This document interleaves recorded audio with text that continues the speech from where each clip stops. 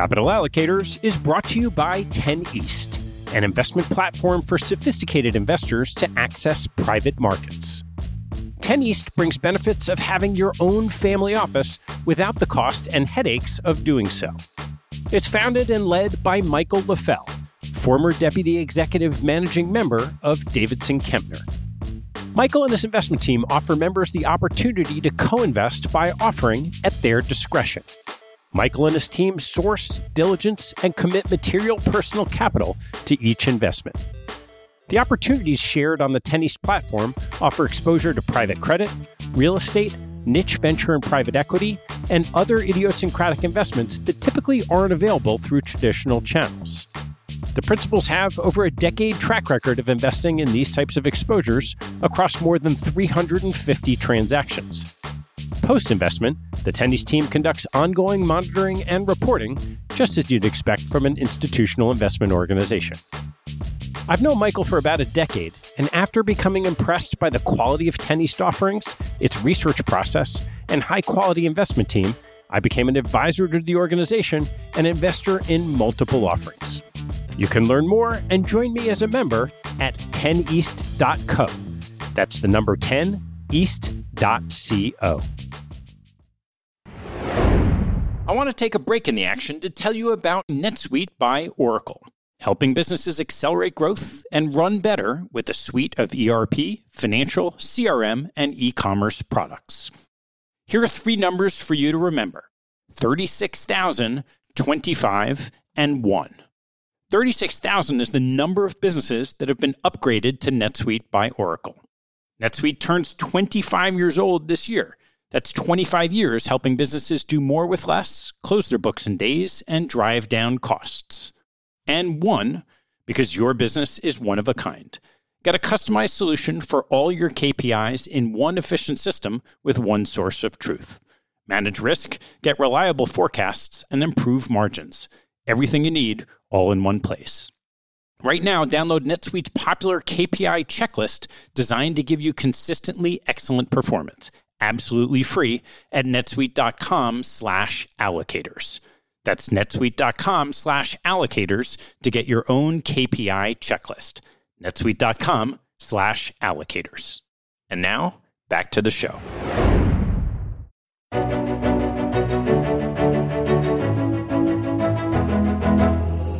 I'm Ted Seides, and this is Manager Meetings.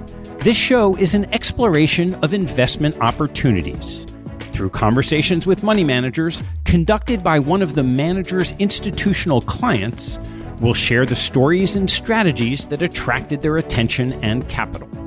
You can learn more and join our mailing list at capitalallocators.com.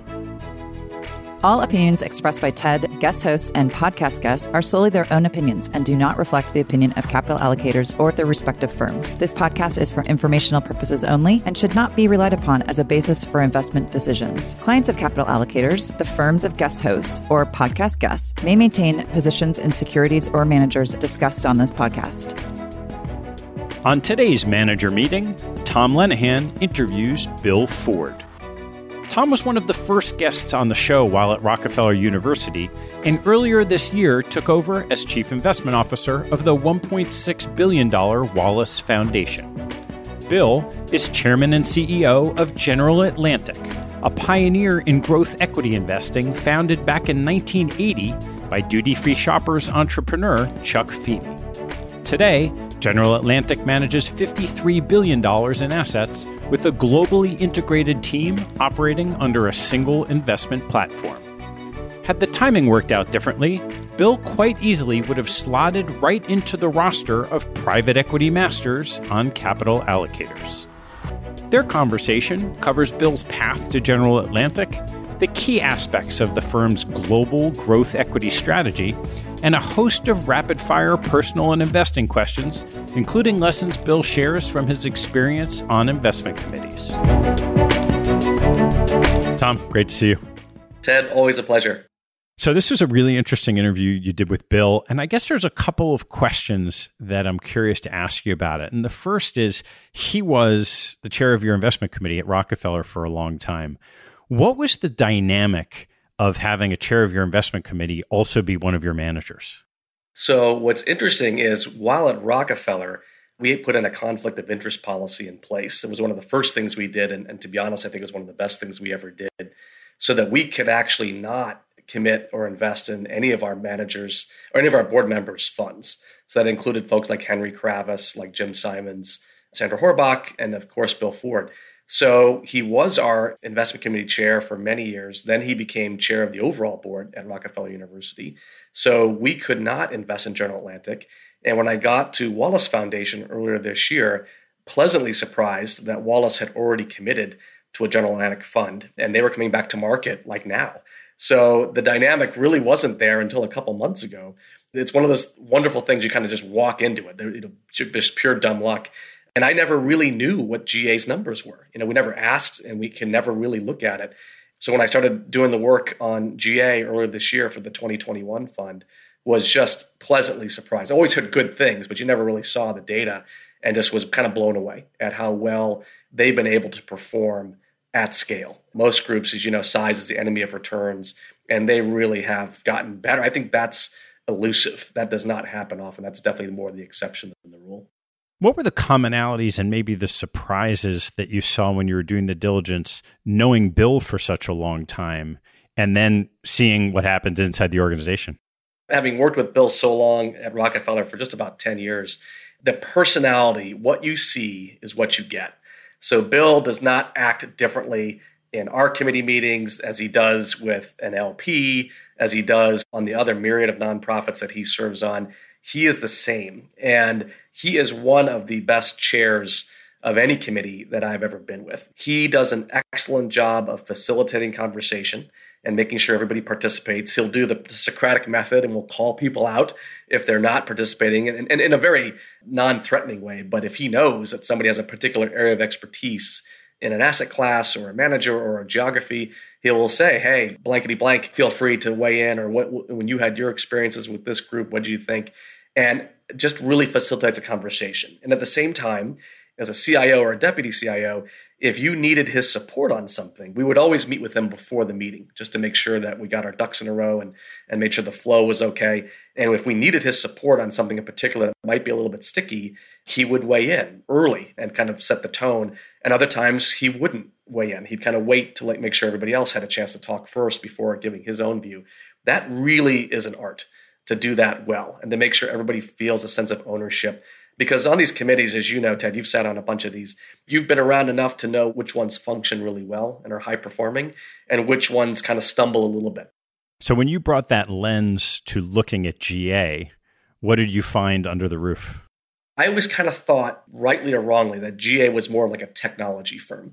And that was clearly where their roots were, primarily in software. But I never really knew much about the consumer piece or the financial services piece, and now the healthcare piece. So they are a multi-industry sector. They can do everything from seed to early stage venture-ish type deals, all the way to large cap global buyout across the world.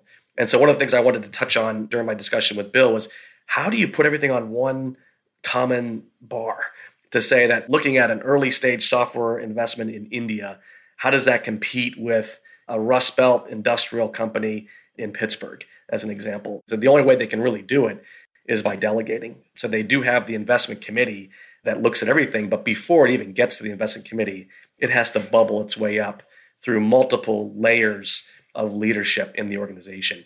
And their transition this year from Bill being CEO to also kind of being chair and then adding a lot of co-CEOs and CIOs, it seemed like semantics, kind of effortless, because they kind of have been running the organization that way anyway for a long time, to have the next layer of leadership really step up. So that was particularly intriguing to kind of see that happen first time when I did my diligence.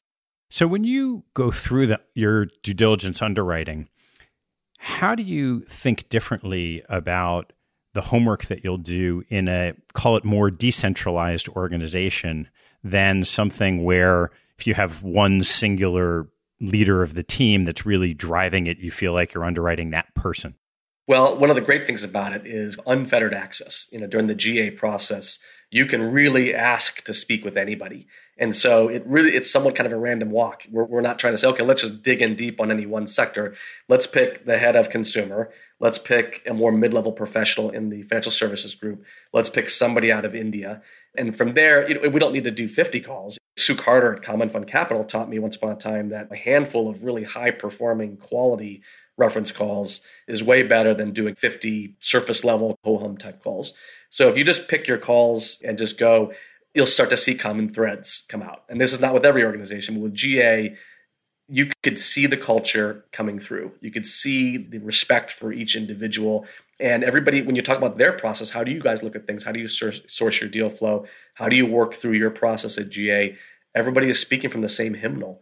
You have a thesis going in that's a strong culture and that there's a solid process for making decisions. And you really see it at work when everybody is saying the same thing. And that's particularly intriguing. And then when you ask about, well, how do you ask them the same questions you ask Bill, which is how do you think about what's going to go to committee and what's going to meet the bar, how they borrow time and attention from all of their colleagues globally to make sure whoever's got an expertise in something, it's the sun never sets on the GA empire in a sense. They will find the right resources, the right expertise, and bring it to bear.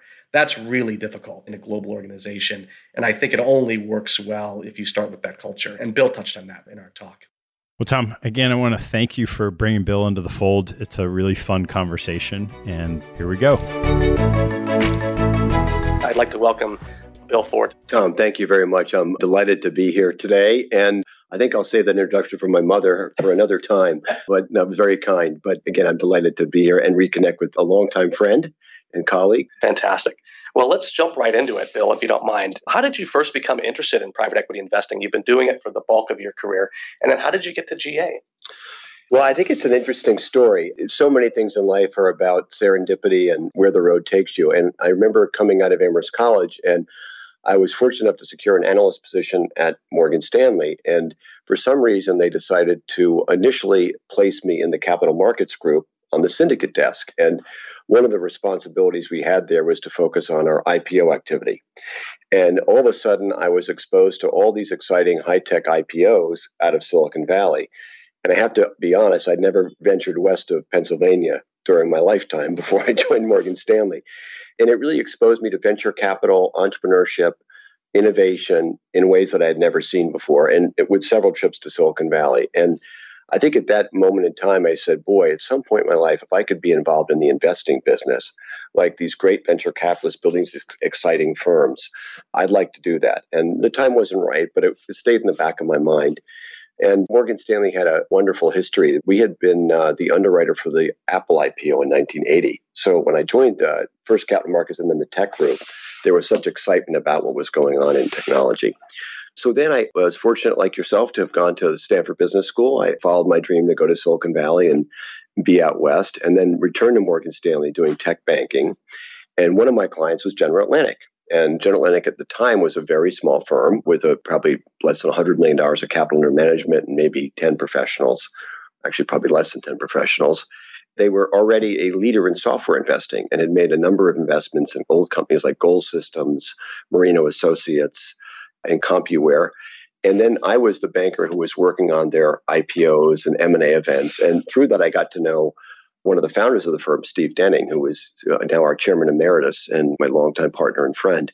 And we got to talking, and this is about 4 years into my time at Morgan Stanley. And he said, well, have you ever thought about joining an investment firm? And I thought back to my early days at Morgan Stanley and said, this is pretty exciting. It's really where I want to go. Now, I was 30 years old. I kind of wonder, what was I thinking? I was doing well at Morgan Stanley. I'm with this great firm. I have a nice career ahead of me. And I jumped to a firm that no one had heard of with 10 people. But it was the best decision I ever made because, like I would say to any young person now, follow your dreams, because it's what I really wanted to do. And I had a lot of learning to do to figure out how to become an investor. But that's why I arrived here. And then I've had Steve Denning, I mentioned, but I have another colleague, Dave Hodgson, who's our vice chairman. And I can only say how amazing it's been to have a professional relationship of that duration with two amazing people, both Stanford Business School graduates, by the way. But it's been a fabulous period for me. Fantastic. That sounds like most folks have a lot more stops on the way to promised land, but you found that relatively early in your career, which is really fantastic. So we just maybe pivot to General Atlantic itself. Yeah. You guys have offices in every major geography around the globe. take us around the world in 80 seconds, if you can, to discuss the current opportunities and challenges in the world today. And from a private equity point of view, what are the opportunities and what are the risks that you see? Yeah, I think one of the most exciting parts of my journey at General Atlantic and in our 41-year history as an investment firm has been the globalization of our business. I mean, we started, we were one geography, one sector, and even a subsector. We were doing just software in the US. And what we really did was follow the industry and follow entrepreneurs as the industry globalized. And first Europe, then Asia, then Latin America, and built our businesses there. But it was really about following innovation, following entrepreneurs. Coming up to today, about half of our business is now outside the US, about a third in emerging markets. So we've been pioneering the idea of growth equity in emerging markets. It's been an important part of our success and our future. But as I go around the world, the main theme, entrepreneurship is a global phenomenon now. And when I started, it was basically Silicon Valley and Route 128 in Boston and maybe a little bit outside the US, but not much. And now if you look at it, you look at where venture capital is being invested, where unicorns are being created, where great entrepreneurs are. It's global. It's in the US, it's in Europe, it's in Israel, it's in Asia, it's now Southeast Asia, it's in Latin America. And it really was us following those innovators and those entrepreneurs around the world. And these countries all have very different risk profiles that need to be understood and very different ways of doing business. There's this common thread that entrepreneurs look very much the same no matter where they come from. They're trying to create a new market, introduce a new product, disrupting something that exists, or meeting a need that hasn't been met before. That's happening in all those places. So if you drill into it a little bit, China has been an incredibly important geography for us. It's almost 20% of our portfolio. We've got offices in Beijing, Shanghai, and Hong Kong. This is a country that over my career has pivoted from being an economy driven by state-owned enterprises and the public sector, if you will, to private entrepreneurship, and the private sector becoming the driving force of the economy. And the people doing that have been private sector business builders, entrepreneurs, and we've been able to capitalize on that. I see their innovation cycle only getting stronger. What they've done in technology is well known with companies like Alibaba and ByteDance, but now in life sciences, they're actually becoming a real innovator in the life sciences space. We have a very positive view towards the opportunity there. India, we've been in India since 2001, and we've done lots of things there. We've done financial services investing. We invested in the IT services industry or business process outsourcing industry with good success. But the thing that's happening right now in India that's super exciting is we're seeing the emergence of digital India. And we have an investment in a company there called Jio, which is the largest provider of internet access. It's moved India from one of the most expensive providers of wireless internet to consumers to the second cheapest in the world. And so suddenly you have 400 million people connected to the internet, in many cases for the first time. And that's creating a platform for tremendous innovation of new digital business models. And we have a few great companies, one in the education space, Byju's, that's really taking advantage of that ubiquitous platform. So I'm excited about India and what we're doing there. Latin America, we've been able to tap into entrepreneurship in Brazil and Mexico for a long time. And it's been wonderful to see those countries develop so well. They're volatile places in some ways to do business, but also with tremendous upside. And then most recently, Southeast Asia, which is people forget the scale of the 9 countries in Southeast Asia is pretty large. And as an economy and a population setting, we're seeing a lot of good things happening in Indonesia. And we made our first investment in Vietnam this year. We have a deal we're looking at in the Philippines. What connects them all together is they're all digital businesses, and they're typically digital disruptors. We've tapped into that idea pretty much everywhere. The digital innovators, digital disruptors are really a great way for us to invest in emerging markets. With 360 employees spread across 14 offices throughout the world, all looking at high growth companies across different sectors, different markets. Take me inside one of your investment committee meetings. I've always been amazed at how you can look at everything and then still kind of maintain an incredibly high bar for what makes a GA investment versus what doesn't, even though it's spread across all these different factors. Well, I think it starts with our focus on growth investing. We understand clearly that what drives our investment returns is company and market growth. And so a lot of our evaluation is around how big is the market? Can this company really grow at 25 or 30% during our investment horizon? Is this product or service one that can really achieve market leadership in its space? we were asking those kinds of questions at our investment committee, and they're applicable broadly from a healthcare investment to a technology investment. And we say to ourselves, when we get investments wrong, it's typically because we got the growth case wrong. We overestimate the market size or how good the company's product or service was. So in our investment committee, there's a lot of Socratic debate around those issues. And the thing that we have going for us, though, is that our sector and geographic leaders are deep in their area. And while the investment committee has to have some level of expertise, we're counting on our sector and geographic leaders to be navigating geographic risk and geographic issues and being highly local. We're counting on our sector teams to really understand the business models and the sub-themes in their areas, whether it's in the tech space or the life sciences space, et cetera. And so they're bringing these projects forward. And our control system has been one global central investment committee that evaluates all the opportunities, racks and stacks them, and tries to pick the best risk return opportunities that come at us. And I think we're pretty good at it. And of course, we make mistakes like everybody. But that check and balance, which is sector and geographic teams generating investable opportunities, evaluating them, and then bringing them forward to an investment committee that are pretty well vetted at that point. And then having a very Socratic debate with the investment committee around, does it meet our criteria around growth, and are the risks manageable, lead to about 25 investments per year that seem to be working. That is fantastic. That is, I got to imagine trying to kind of put something on a common basis, but the think globally but acting locally approach has really done well for you guys. We've done that. I think the other thing that we've done well, that's hard, is we've tried to really keep it one common culture, one integrated team. And so I've worked really hard about breaking down silos. So we don't want to have isolated geographic and sector teams. We want them working together. And in fact, some of our best investments have been when a sector team, like our tech team and our Latin American team, are working together on a tech deal in Sao Paulo. And when they do that, we get great outcomes because we get the best of the industry knowledge and we get the best of the local geography to make good judgments. And so what that requires, though, is everybody being on the same team and wanting to work together, and a compensation system and an investment process that brings everybody together. And I think we've managed to do that. It's also more fun, by the way, to work together. And we haven't talked about it, but one of the fun parts of my career, for sure, from a kid from New Jersey, is learning about the world and learning about different cultures and working with colleagues that are from different nationalities. I mean, our 9-person management committee, I think we have 5 non-U.S. passport holders of all different countries. And we have French, Bolivian, Indian, and Chinese. So that's pretty fun. So, Bill, so many of your peers in the private equity industry, as they've been successful, they're really good at something. So there's kind of a natural tendency to imagine that you're really good at everything. So they've expanded into other product lines, such as public equities or into hedge funds or to other, in venture capital, kind of going into their stage. You guys, for the bulk of GA's history, have stuck pretty close to your knitting and just growth equity. And you've turned it into an incredibly global franchise.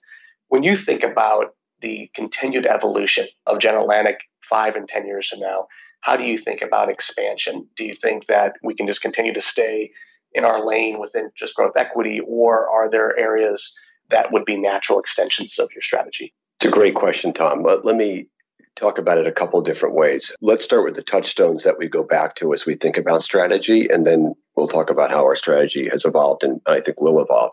The touchstones have always been about investment excellence, is to say, only do it if we think we can be very good at it and we can generate the returns our investors expect. Don't expand to expand, or don't expand with a coverage strategy. Well, we have to be in credit or real estate. That's just not us. It's about, if you can maintain investment excellence and it's a strategic fit, then you could consider it.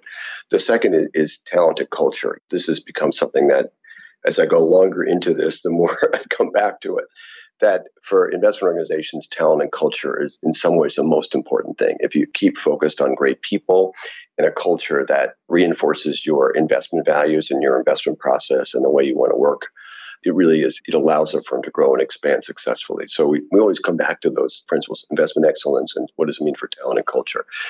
But I think the other thing is, we thought about strategy at a level down, is we've said at the core, we're equity investors. So when we think about areas like credit and real estate, we have a very successful joint venture in credit with Atlantic Park that we did with Tripp Smith out of GSO, and it's been really successful. And it was our first in many ways our first foray into a new product. And we did it because we were seeing credit situations in some of our portfolio companies, particularly in the healthcare and consumer space. And so we experimented this. But one thing that it did, it showed that we can stand up a new investment organization and stand up an investment process quite successfully. But it also reminded us we're equity investors at heart. We're not credit people. And so I think any expansion would be around equity investing and building enterprise value, because that's what we really understand. Now, we've expanded that inside our core. If you think about it, we added a life sciences area most recently, before that, a consumer area. Those were all new sectors that grew out of our global activity, but caused us to build new muscles and new capability. But they were always about growth investing, about equity investing, and enterprise building, which is what we know how to do. So that's what knitted it together. But now I think we are thinking about other areas that fit those criteria, where we can be a real leader, really have excellent performance, and builds on our global platform, builds on our sector expertise, build on our focus on growth, innovation, and entrepreneurship. And one area we have our eye on right now that we're spending quite a bit of time on is climate, sustainability, and energy transition, because we are starting to see more and more deal flow that in our core sectors like technology that are focused on this a very, very important issue. And we're seeing a lot of entrepreneurship and a lot of innovation going at the major global problem of climate change and the need to transition the energy sector from carbon-based energy to alternative energy. So that's an example where I think some of our skills might be highly relevant to investing in that area, and it might call for a separate pool of capital. But that's sort of how we think about it. Fantastic. Along the same lines, not to compare you guys with your peers, but a lot of your peers, again, based on their success, they have monetized a portion of their general partnership or the management company. When you think about, is that something that GA would ever do? And it kind of ties into succession planning as well. Yeah. A lot of times that happens when there's a generation that is moving on and wants to take a piece of economics with them. How do you think about those issues? Well, let's talk about it in two different parts. Let's talk about capital, and then let's go to succession separately. But I do agree they are related. But the first point is that if we were to take capital, I think there would have to be good reason for it. And I think good reason for it is that we need permanent capital to support the growth and success of our business. And then you're into a question of, okay, if you're going to take permanent capital because it's needed for your business, how do you do it? Do you do it with a private investment? Do you do it by retaining earnings? Do you do it by going public? There's a whole range of ways to do it. And we are, I would say, fairly frequently asking ourselves, are we being disadvantaged by not having more access to permanent capital? And what would it, if we had it, what would we do with it to strengthen our business? The idea of maintaining investment excellence for our investors. And so we check it. Now, so far we've concluded that we don't really need it, that we have sufficient capital in the business to grow, to add talent, to add offices like you talked about before, to add sectors. But we keep asking the question, and I don't think there's necessarily a right or wrong answer there. It's a matter of just doing it should be aligned with your business strategy and investment strategy and not be something divorced from that. We've had the really, really good fortune of people who have led the firm before me, whose vision was always that General Atlantic was going to be a firm that would exist far into the future and beyond their tenure. And so I'd inherited a tradition of, okay, you receive the mantle of leadership, you lead, you develop the firm, and then you're going to hand it to somebody else. And I've thought that way from the beginning. It's why we elevated 3 of our most talented people to be co-presidents about 1.5 years ago, because we were already thinking in our minds, what's the future generation of leadership look like at General Atlantic? And I also have a pretty well-developed view that I developed with Steve Denning, the person I took over from and who was our chairman, that in investing, and particularly maybe in private equity, but I think beyond private equity, some of these transitions should be fairly long-term. And the reason being is that something like the Wallace Foundation, you entrust your capital to us for a decade, realistically. And you need to understand who you're entrusting your capital to.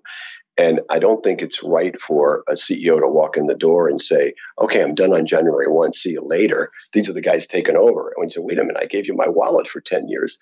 There needs to be a chance for the investors to get comfortable with the succession plan and get comfortable with the next generation of leaders first. And that takes time. And so we had a very deliberate plan with Martin Escobar, Gabe Calio, and Anton Levy, that it would be a time where they would be in the co-president role. I'd be in the CEO role. At some point, I'll transition to being just chairman, and they'll begin to take over. But during this period, Our investors will get to know them as leaders, not just as investors.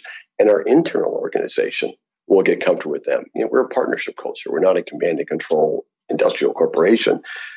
The team has to get comfortable with them as leaders of the organization. So I'm a believer that succession in our sector needs to be pretty well planned, needs to be long-term, but you have to work on it. And I think I know you've seen many examples of firms in the industry that haven't really planned this well. And I think it starts with you, if it's a firm that is built around the personality of an individual and sees themselves that way, it's a much harder thing to do.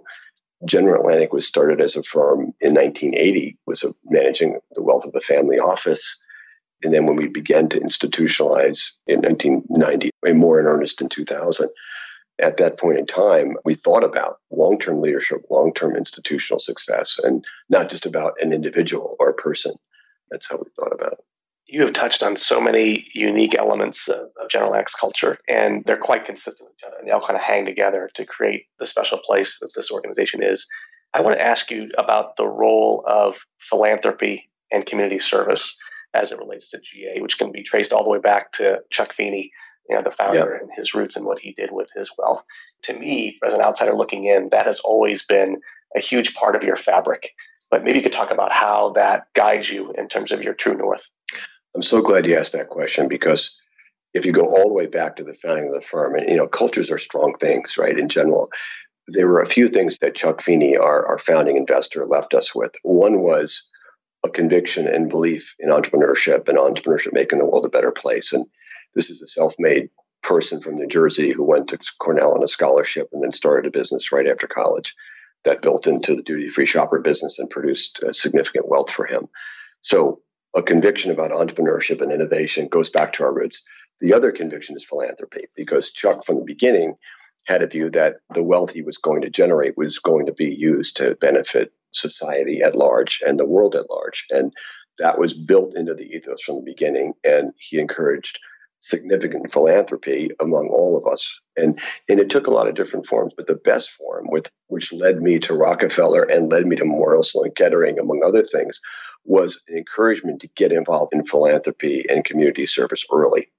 I remember having direct conversations with Chuck saying, don't wait till you're 60 years old to go and become a trustee and start to give. Do it early in your career.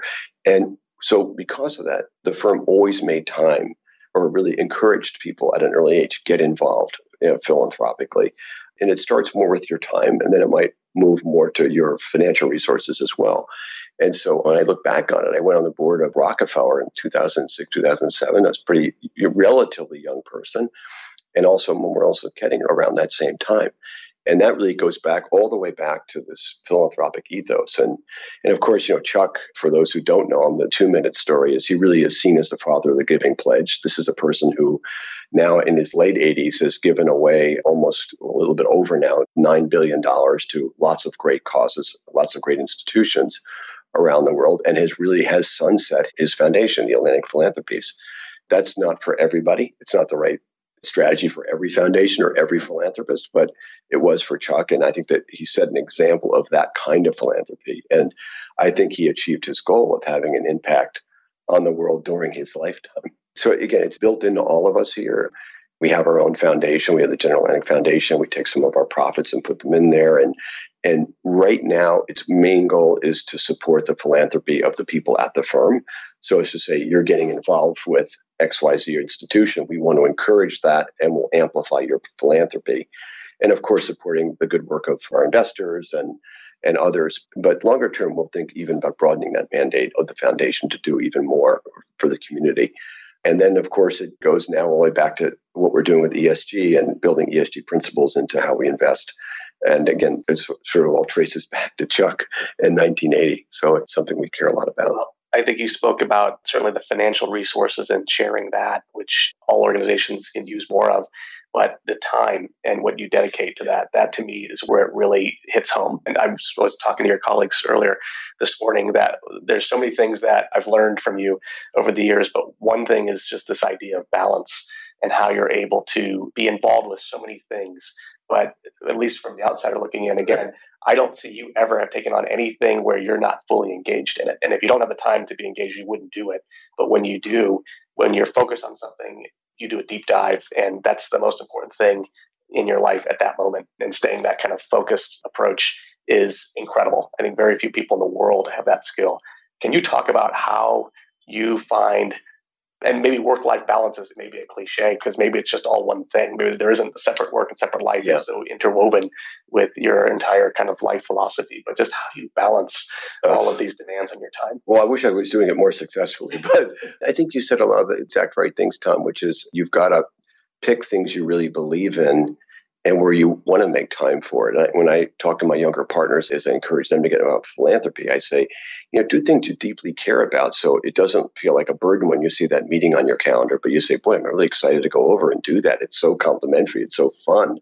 And I feel like I'm making a difference. It should feel that way. And when it does, it's great. And you're willing and able to make time for it. My encouragement there is don't try to do too much, but pick a few things that you really care about and then go deeper and deeper and deeper and maybe even work to chairmanship.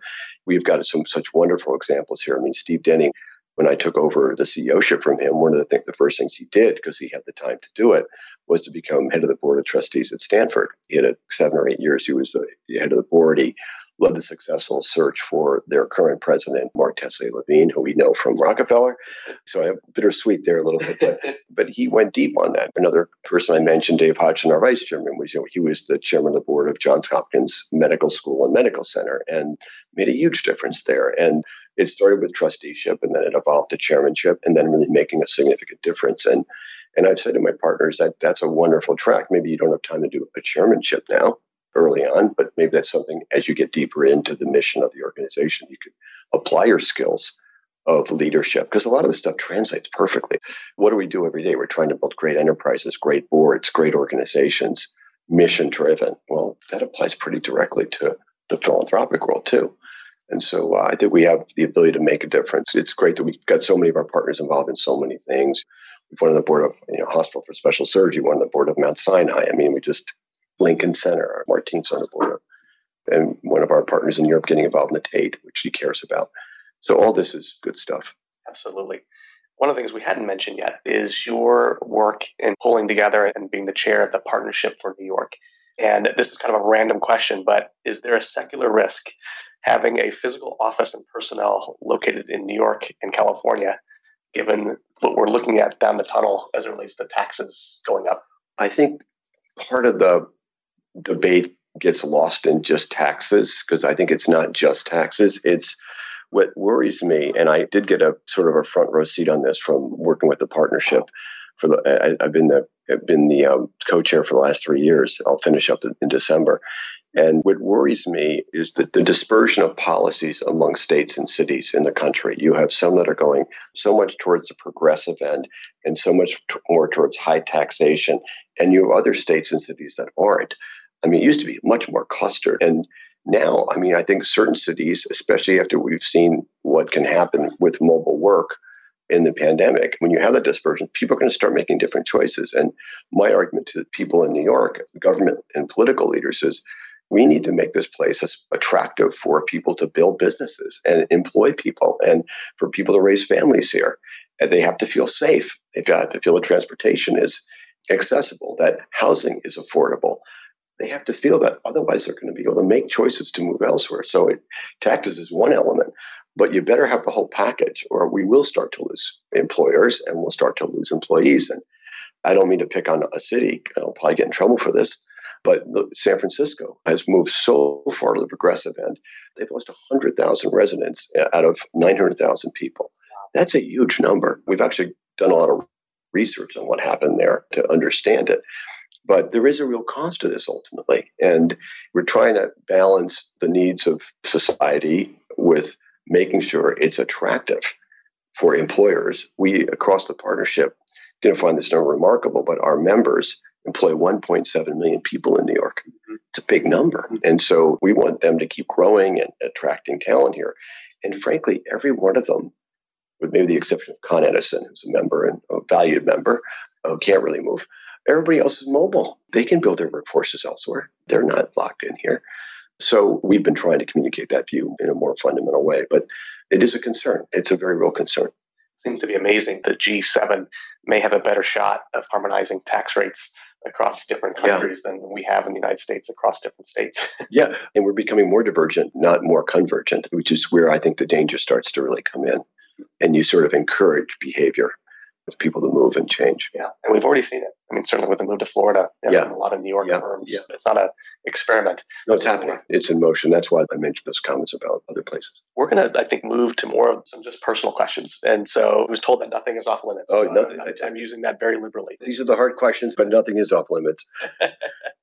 What is the best piece of feedback or constructive criticism that you've ever gotten from one of your colleagues, if any? Oh, no. There's been plenty. Work-life balance, I've gotten that for sure. Like, make sure you take time to recharge, get a break. I say it, and my colleagues say, you say it, but you don't often do it.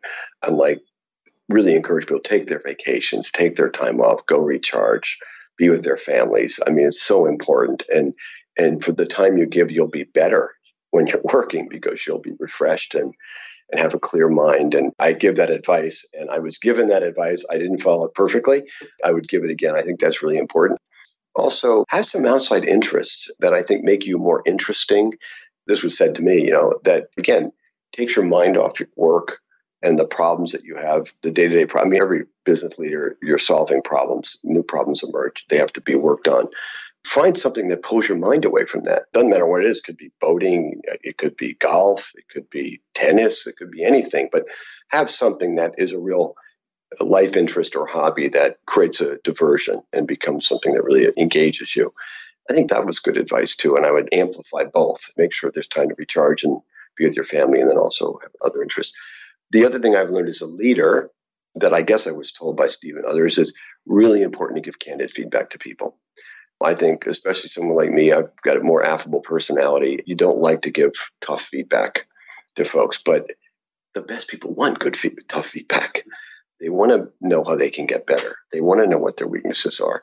And I've been so amazed over the years when you do it, how talented people really can adjust and improve and become better professionals. And so I think a lot of people are reluctant to do it because it's not that comfortable. And it takes real preparation, real effort, but actually it's really impactful. And it's really a better way to lead, even though it's a harder way to lead. So I've worked to get better at that over time. I think I remember John F. Kennedy talking about when he would go on his vacations, rigorous relaxation. He would never be the type of person who would just go somewhere and poop out on the beach, but he would just really be very active, but get distracted away from his kind of daily routine to help recharge. Exactly. An arduous hiking trip or something like that, but it will pull your mind away. And that's really beneficial. Where is your fortress of solitude? Where do you go when you do need to disconnect? I love skiing, and skiing has always been a great way for me to get out into the natural beauty of the mountains. And it's something I do with my family and still do. And I've loved that because especially for those of us, I think, who live in an urban environment and work in an urban environment, being able to go to places that, where there's natural beauty and open spaces, to me, it does open me up in a really great way. The beach is great too, but I think beach, mountains, it sounds like a cliche, but I think, again, if you live and work in an urban, intense urban place that operates at a high pace of activity, going to places like that really do have a great way to clear your mind and put things in perspective. And the hardest thing as an investor, leader, thinker is to step back and gain perspective, because when you're in it every day. And those are the places I like to go. Yeah, finding the time to think. Yeah. And just not, as opposed to speak such in the doing. Yeah. So this one is going to be very self-serving, which may get edited out of the day. But you have worked with some of the best CIOs in the business, in Mauricio Geisler, now Letitia Johnson, Amy Falls, Jason Klein. What are some of the key qualities that make an effective CIO? And I'm going to be taking rigorous notes. Oh, and Tom, you're one of them too, because you did it at Rockefeller. One, they built great teams around them. This is not a one-man show. There's a tendency to think, oh my God, there's that all-powerful, all-insightful CIO who has these great ideas about investing. What I've actually seen is them building great teams and great processes, and really through the process and the team, getting to great decisions. And I learned from my predecessor, Peter Natasi, at Amherst College when I was chairing the investment committee, about it comes down to a couple basic things: manager selection and asset allocation. And those tools are pretty fundamental to everybody. And you're making decisions around those things. And again, I think the best CIOs are ones who say, how do I make really high quality decisions there? Well, they do it by having very strong teams and very strong processes, not by being the absolute genius or investment guru, I think. All of them have done that. It took, to my extent, no substitute for hard work. You know that. You worked incredibly hard, digging in on a manager, doing your homework, doing your referencing. All of them would do that, and all of them would leave no stone unturned. And I remember, I love, because you've called me so many times for references, and Letitia's called me for references, and everybody. And the depth of questioning about how they're going into this, a manager, they're thinking about allocating capital. I'm like, wow, I'd give them their money. I'd give them my money. And so I think there's no substitute for that diligence and hard work when you're a fiduciary managing capital. All of them have been willing to do that and not just trust their gut, so to speak. I think that's a lot of it, those elements. By the way, there was no magic formula. I mean, at least I never saw anyone find one along the way that led to it. It was just that combination of people, process, hard work, real diligence. I do think, I want to say one more thing if I could, Tom. I do think having a great investment committee that partners with the investment staff leads to very, very virtuous outcomes. Because one, that's a great finding network. It's a great sounding board. If a really capable committee, an engaged committee comes together with the staff, some really great stuff can happen. And they can find the right balance of allocating what decisions need to get allocated to the team and which decisions should come up to the committee. And you've been part of it. But when you get that right, in addition to all the things I said about the team and process, you get really good investment outcomes.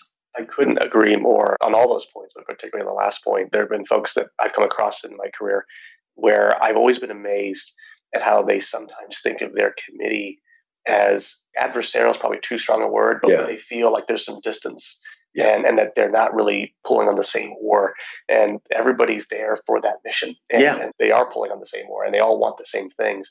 And so if there's a gap, it's incumbent, I think, on both sides to really create those bridges and that communication so that they're looked at as an ally, not as an adversary. And there's a tremendous power and synergy that comes when the committee and the staff are working together for a common goal and really help each other. It's powerful. So I think when we get the first part right, and then you add a committee that wants to really further the mission of the investment office, it's powerful stuff. Yeah, absolutely. So I think with the little time left that we have, we're going to move into the lightning round. Okay. And so these ones you can spend as much time or little time as you want, but it could be kind of one-word answers or one-sentence answers. But I'll just kind of rattle off some of these. This goes back to the days at Stanford Business School. Yeah. What's more important, management or markets? Oh, gosh. You're asking me a really tough question because I love both. To me, management always makes the difference. Great leaders and great leadership. I like good markets. I like good business models. But at the end of the day, it's the great business leaders that do amazing work. And I've seen it really, I could give you my list of people that just blow my mind on how good they are as leaders, but it just comes down to management and leadership at the end of the day. I mean, I could name 10 of them who I just admire deeply when I've watched what they've done as leaders, but I'd bet on management before market. You definitely want to have both, but I like both. But I would. In fact, Steve Denning taught me that he always said it's management, market, and model, meaning like business model. That what he always, the 3 M's, always wanted to focus on, and wanted to get as much of the 3 as you could. Hopefully all 3 if we're really lucky. Yeah, exactly. He's let's try to get all 3, but usually you wanted to get at least 2 of the 3 going your way. But for me, management. Fantastic. Inflation, is it transitory or is it lasting where we are today? I do have a comment about this. I think that we have to recognize that this is not a normal business cycle recovery that we're going through. This is a reopening of an economy that was shut down because of something that none of us have ever seen before, a global pandemic. And coming out of it, you're coming out with tremendous pent-up demand that has been held back. And I think it's going to be natural to have some level of inflation here for a period of quarters. If it was a normal, gradual, cyclical recovery or recovery coming out of a financial crisis like what you have all experienced, I think it's a very, very different from reopening and boom, the demand comes back. I am not as worried about some big inflation prints here in the next couple of quarters. No, I will be if in a year from now it's holding up, because I think the pent-up demand will be absorbed and dissipate, and you'll move back more towards a normalized growth rate in the U.S., something like 2%-ish, and a global growth rate of 2.5, 3, hopefully 3. Then I'd like to see the inflation go back to a more manageable level. And if it didn't, then I'd be raising my hand and saying, I'm worried about this. But right now, I don't think and I think people are mischaracterizing the recovery is the reason why. China. Friend or foe? Strategic competitor. I'm pro-China. I'm open about it in the sense that I admire what they've accomplished in the last 34 years. I admire where they're going as a country. They are ambitious, just like the United States is ambitious, and they are a very strong strategic competitor. That doesn't mean we can't find lots of areas to cooperate. We can, climate being one of them, but there's a whole bunch of areas where we can work on nuclear proliferation, a whole bunch of things where we have common interest to work together to solve global problems. So coopetition is a word that comes to mind at times. And I also think that I get a little upset when I see people talking about this enemy or competitor. I mean, they're very strong strategic competitors. When people play in a football game, when you're playing the New England Patriots, you're playing a strong football team. You better be ready to play against them. You better, have your game plan ready to go. I think what we need to do is worry more about us and making this country stronger and being a better competitor to China and take them on. I'll bet on our values and our system any day. But if we don't invest in this country in infrastructure and education and all the things in R&D that make this country strong and powerful, we might start to lose the competitive game vis-a-vis China. So I have a more nuanced view about them. And by the way, that doesn't mean we're going to agree on everything on human rights. We have an absolute right to say we don't agree with that. We want you to think about it differently. They may not agree, but that's okay. Competitors cannot agree on everything. The other thing I don't like, and I'll stop on China, is we need a dialogue. We need to be talking to each other these issues. It's just like any relationships. There's going to be moments of conflict and deep disagreement, but you want to be talking about it. You don't want to be sitting in your own room and complaining about it. You want to be engaged and talking and use that lead to a better outcome, even if there are areas of fundamental disagreement, which we do have. So I'm hoping that the Biden administration will move towards more what I call constructive engagement, and that will lead to a better relationship long term. Cryptocurrencies, are these fads or is this a trend? That's a fun question. We're spending a lot of time on it. I think this is here to stay. I think we're through the early development phase of the industry, or I like to call the Wild West phase. We're ending that, and we're starting to see the shape of how crypto and blockchain can potentially have a role in finance and the financial system going forward. And I think that we lose the plot a little bit when we get obsessed with the price of Bitcoin and the cyber currencies. And we miss the fact that this idea of decentralized finance and how even things like digital currencies, digital dollars, digital yuan could potentially transform finance in a very positive way. So I think we're going to see tremendous innovation now, but it's going to move from the Wild West phase to more a phase where it really serves the financial system more effectively. My own bet is that stablecoin is going to be a lot more interesting than crypto, because I think that takes out the currency risk and just says, yes, I want to transact in a digital environment, but I want to do it without taking the risk that when I convert it back to the dollar, I get my dollar, or I get my euro, I get my yuan. So I think the future will be somewhere around that, but I don't think this is a fad. I don't think this is something that, where it's going to go away next month when Bitcoin goes back to a lower price or anything. I just have one more question in the lightning round. What other career interest would you pursue if you were not in private equity? Oh, that's a hard question. I love my job. I don't know. I really like what I do. I like investing. I'll answer it slightly differently. I think we're moving into the golden age of biology and biological innovation. We both learned that when we were at Rockefeller together. And I think that's an industry that is going to have such growth, innovation, and impact on the world. If I was a younger person, I would be thinking, well, that'd be an awfully exciting place to get involved with. It really does remind me of technology when I first got exposed to it in the early 80s when, technology had been around, right? You'd had IBM and Intel, and I mentioned Apple, but it was the very early days of what was going to happen. And I feel the exact same way in the biotech biology space, there's been a lot of important successes already, but we're just at the beginning. I think it's an industry that's going to continue to transform health outcomes around the world and be a super interesting place. We've made a big commitment to life sciences here at General Atlantic, and for that reason. But if I was starting my career early in my career, I think that'd be an industry I would pick. And because I think when you look at careers, a lot of it, are you in the fast-moving stream or the slow-moving stream? If I'd gone into the energy industry, that became a tougher place to be. No matter how talented you were, I would probably be trying to do something like that. That's so interesting because you think of the intersection of technology and biology. Yes. How that has really amped up the game for both industries and then taken things to the next level. The fact that we could have viable vaccines in less than a year to combat a global pandemic is pretty fascinating. Absolutely, Tom. It's how we got to life sciences. We got there more because we thought what we knew about technology and technology investing, AI, data science, et cetera, was going to become relevant for life sciences. And to your exact words, it was the convergence that made us think we should be in this space. And of course, significant innovation, entrepreneurship, value creation. But I think you're completely right about that. And that's sure what we got there. Well, Bill, I can't thank you enough for taking the time to speak with us today. It's been a personal pleasure for me to be back in GA's offices where we had many investment committee meetings, but can't thank you enough for all your time. Well, thank you, Tom. It's been a pleasure and great to see you again, as always. I hope you enjoyed this conversation and maybe even piqued your interest to explore further. See you next time.